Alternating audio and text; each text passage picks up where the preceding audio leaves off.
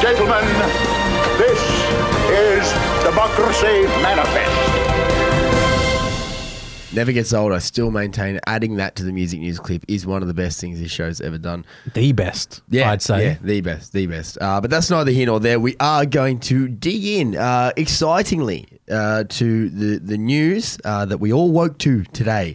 It's not Christmas morning. Santa didn't come. You got a while to go just yet. However, almost as good as Christmas was restrictions further easing in New South Wales.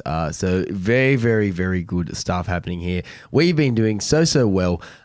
We haven't had like a locally transmitted case for like, I think we're at like a month now, 30 days or so. We've been doing real well. Yeah. The New South Wales government are confident enough in how we're handling everything that they're going to ease things, cut things back. First came off the rank, they're cutting the 1 person per 4 square metre rule for all venues except for gyms and nightclubs. Understandably, I suppose, they're probably some pretty high risk areas. A lot of expiring, a lot of sweating, a lot of air coming out of the mouth. Yeah, that's exactly right. So they're still going to have to adhere to the 4 square metre rule, but everyone else gets it doubled, which is really, really cool. However, the nightclubs, they didn't quite get the square metre rule. They've been allowed to open their dance floors. Again, this is probably the most exciting part. 50 people are allowed on any dance floor at a nightclub from today. 50 people in a single gym class as well, if you're into that too.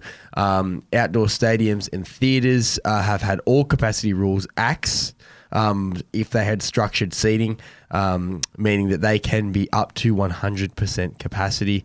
With unstructured seating, I should say, they're still going to have to adhere to the 2 square metre rule. And outdoor ticketed events like the festivals that we enjoy so much, they're going to be able to hold up to 5,000 people now. Indoor theatres can now also be up to 75% capacity. So this is really good for our gigs and our live music events, be it in a festival form or, just a big show. Yeah, and I think you have to sort of, like what we saw in Melbourne, like what we saw in New Zealand, having these restrictions in place certainly did help stop spread COVID. And it has worked, but now it seems like as you said, we've gone pretty much a month with no local cases. I think we've done really well, and I think it is time that we can start to open up a lot of these things and enjoy what we have been able to enjoy for such a long time. And you might have seen last week, we shared throughout the week, a post from Peking Duck. They were quite vocal about how you look at the state of origin. The Decider in Queensland was packed to the rafters, but yet music festivals and music events outside still couldn't have anywhere near the amount of capacity that the stadium did in Queensland. And it's like, well, why? Like, why does a festival have to not go ahead, or why can an outdoor event not do this, but a football game can? And they weren't having your football. They were just saying, why is it different rules for music, as it always seems to be? It does seem to be. And I mean, even in New South Wales, we did have that little period there where stadiums are allowed 50% capacity, and yet outdoor gigs, you started to sit down for, you still had such restrictions on capacity and movement there. So it's good to see the law, like the kind of restrictions and the laws, realigned with each other, and they do make a whole lot more sense now. We ate our veggies, and now we can have dessert. We can enjoy the ice cream. This is exactly what it is. So it's really, really good. The little sprinkles, or perhaps a flake, if you enjoy a flake in your ice cream on top. Always. You'll be able to stand up now at these events. Not for indoor events, but outdoor events. You can now stand up and have a little boogie on the dance floor. Which is great for the Great Southern Nights initiative, of course, which is taking place all the way through, it did take place through November, and all the gigs that are taking place into December. No longer will you be forced to sit down and tap your foot passive-aggressively almost because you want to be up dancing. It's on now. We can dance. So I hope everyone's planning to get out there this weekend, put on their best dancing shoes and enjoy the rewards. We're going to move on now. And one reward we seem to be lacking this year is big Christmas releases from music. Yeah, normally this is the time where all the memes come out saying Michael Bublé, Mariah Carey, they're all coming out from under their cave and releasing yet more Christmas music. But you do tend to find more music coming out I mean, to be fair, if you look probably 3 weeks to 4 weeks ago, there was a huge influx of Australian music coming out. But it's really, it's now they're just drip feeding us. The tap, that it's been turned off and you've got a few little leakages coming out. That's dropping and annoying you more than anything as you lie in the bath. But it is. It's been something that we're kind of slowly seeing slip back in the day, and I mean, definitely we can remember it. There was a lot of big releases from big artists around Christmas time. A few reasons for that we'll get to, but examples: Michael Jackson's Thriller, that was dropped on 30th of November 1982. The soundtracks to The Bodyguard and Saturday Night Fever arrived in November, as did the Beatles' 2000 compilation One, and so they were dropping them. Everyone was buying them. It was cool. But things are changing, and there's a few reasons for that. I thought it'd be pretty interesting to kind of look at why that is if you were hanging out for a Christmas release and were disappointed this year. First of all, the probably elephant in the room is that albums, CDs, were previously considered a fantastic gift when Christmas rolled around on December 25th.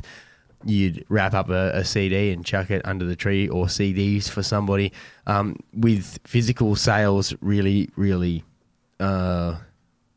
kind of, changing. I mean, we have vinyl's resurgence, which is great, but that's still like a very small sector of and even then, I feel like a lot of the vinyls that people purchase still aren't new releases. Yeah. They'll just pick either a favorite artist of theirs, or they'll pick a classic that they'll be like, oh yeah, let's get this one on vinyl. Yeah. I feel like, I don't know, it could just be like me and what I'm exposed to in my circle and friend group, but it just feels like, oh yeah, I like this artist. Let's see what vinyl of theirs is available. Yeah. It's not necessarily they have a new album out. Let's buy it on vinyl. Yeah, it's like this kind of fusion. Some artists do release it, but a lot just kind of follow that one. So that we're not getting that same release spike in the same way. And of course, the record industry back when physical sales were king, they weren't missing that opportunity. They were going to wait for the strongest releases to drop around Chrissy.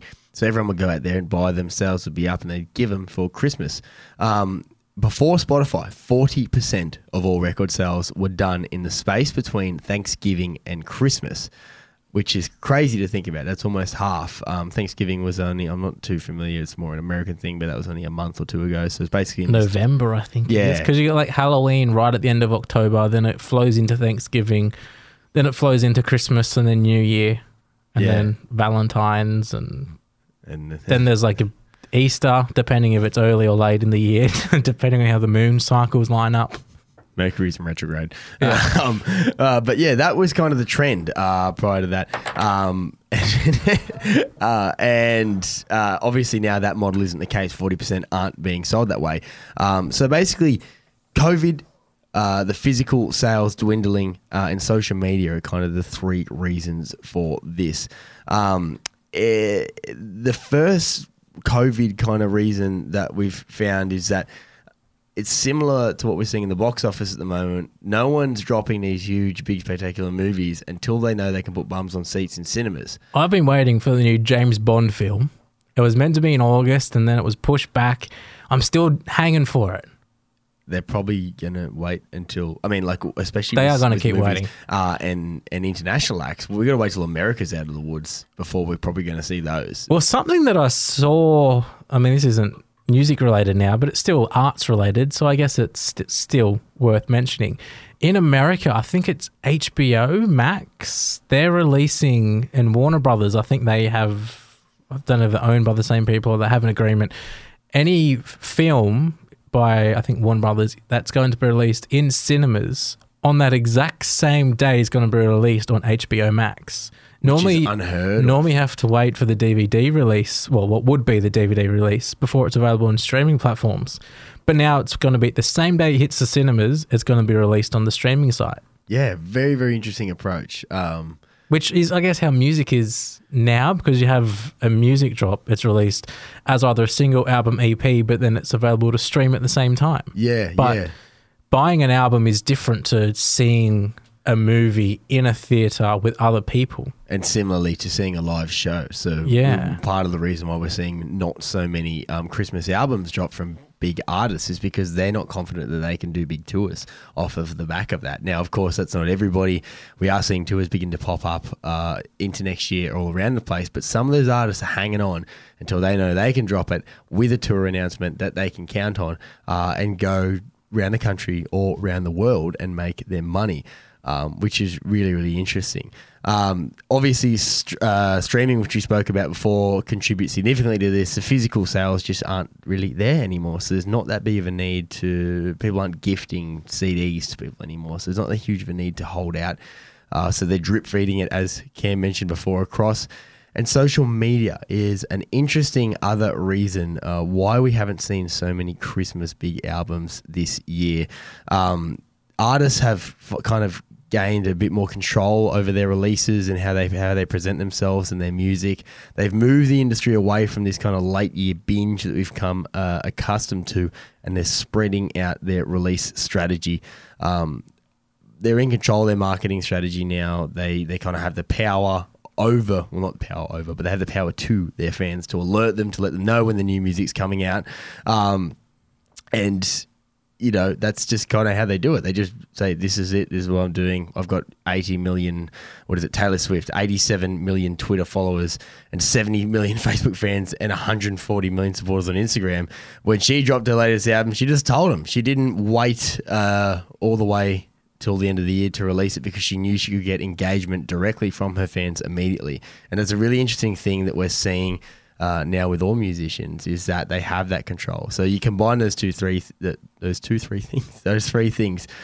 being COVID, social media, and the physical release dwindling, and we've got not much big albums for Chrissy this year. So maybe Michael Bublé and Mariah Carey are just going to have to dominate the airwaves. As they always do. I mean, my girlfriend and I were putting up our Christmas tree over the weekend, and Bublé came on playing his Christmas music, you know, just getting you in the mood, I guess, for Christmas. But another point that you could potentially make for that too, and I don't know how much I guess it plays in a little bit, is the whole radio cycle around Christmas, New Year. You have a lot of the major breakfast and drive shows where you might be wanting to play some of this music, or you might want it to be heard. They take breaks over Christmas and New Year. You have fill-in presenters doing that period. Yeah, rating season is over. Yeah, so it's sort of like, okay, well, we're not going to push it for radio. We're not going to try and, as you said, there's no point for trying to gift it for Christmas because physical sales are down on what they used to be. I don't know, it's just another consideration I think that they have, maybe more from like a PR, marketing, management point of view as opposed to just the artist. But at the end of the day, I guess they're in as much control, if not more control, of the music release than the artists themselves. Definitely. And yeah, basically, it's all these things have contributed to the days of the big Christmas drop are long gone. I mean, that can be a bad or a good thing for you, but the good side of it is that rather than 40% all being dropped within a couple of months, we've got it spread out over the year now. We're getting new albums, fresh albums, more regularly, more instantly from our favourite artists. So that is, I guess, always a good thing, depending on how you look at it. But interesting nonetheless to explore that one for the music news tonight.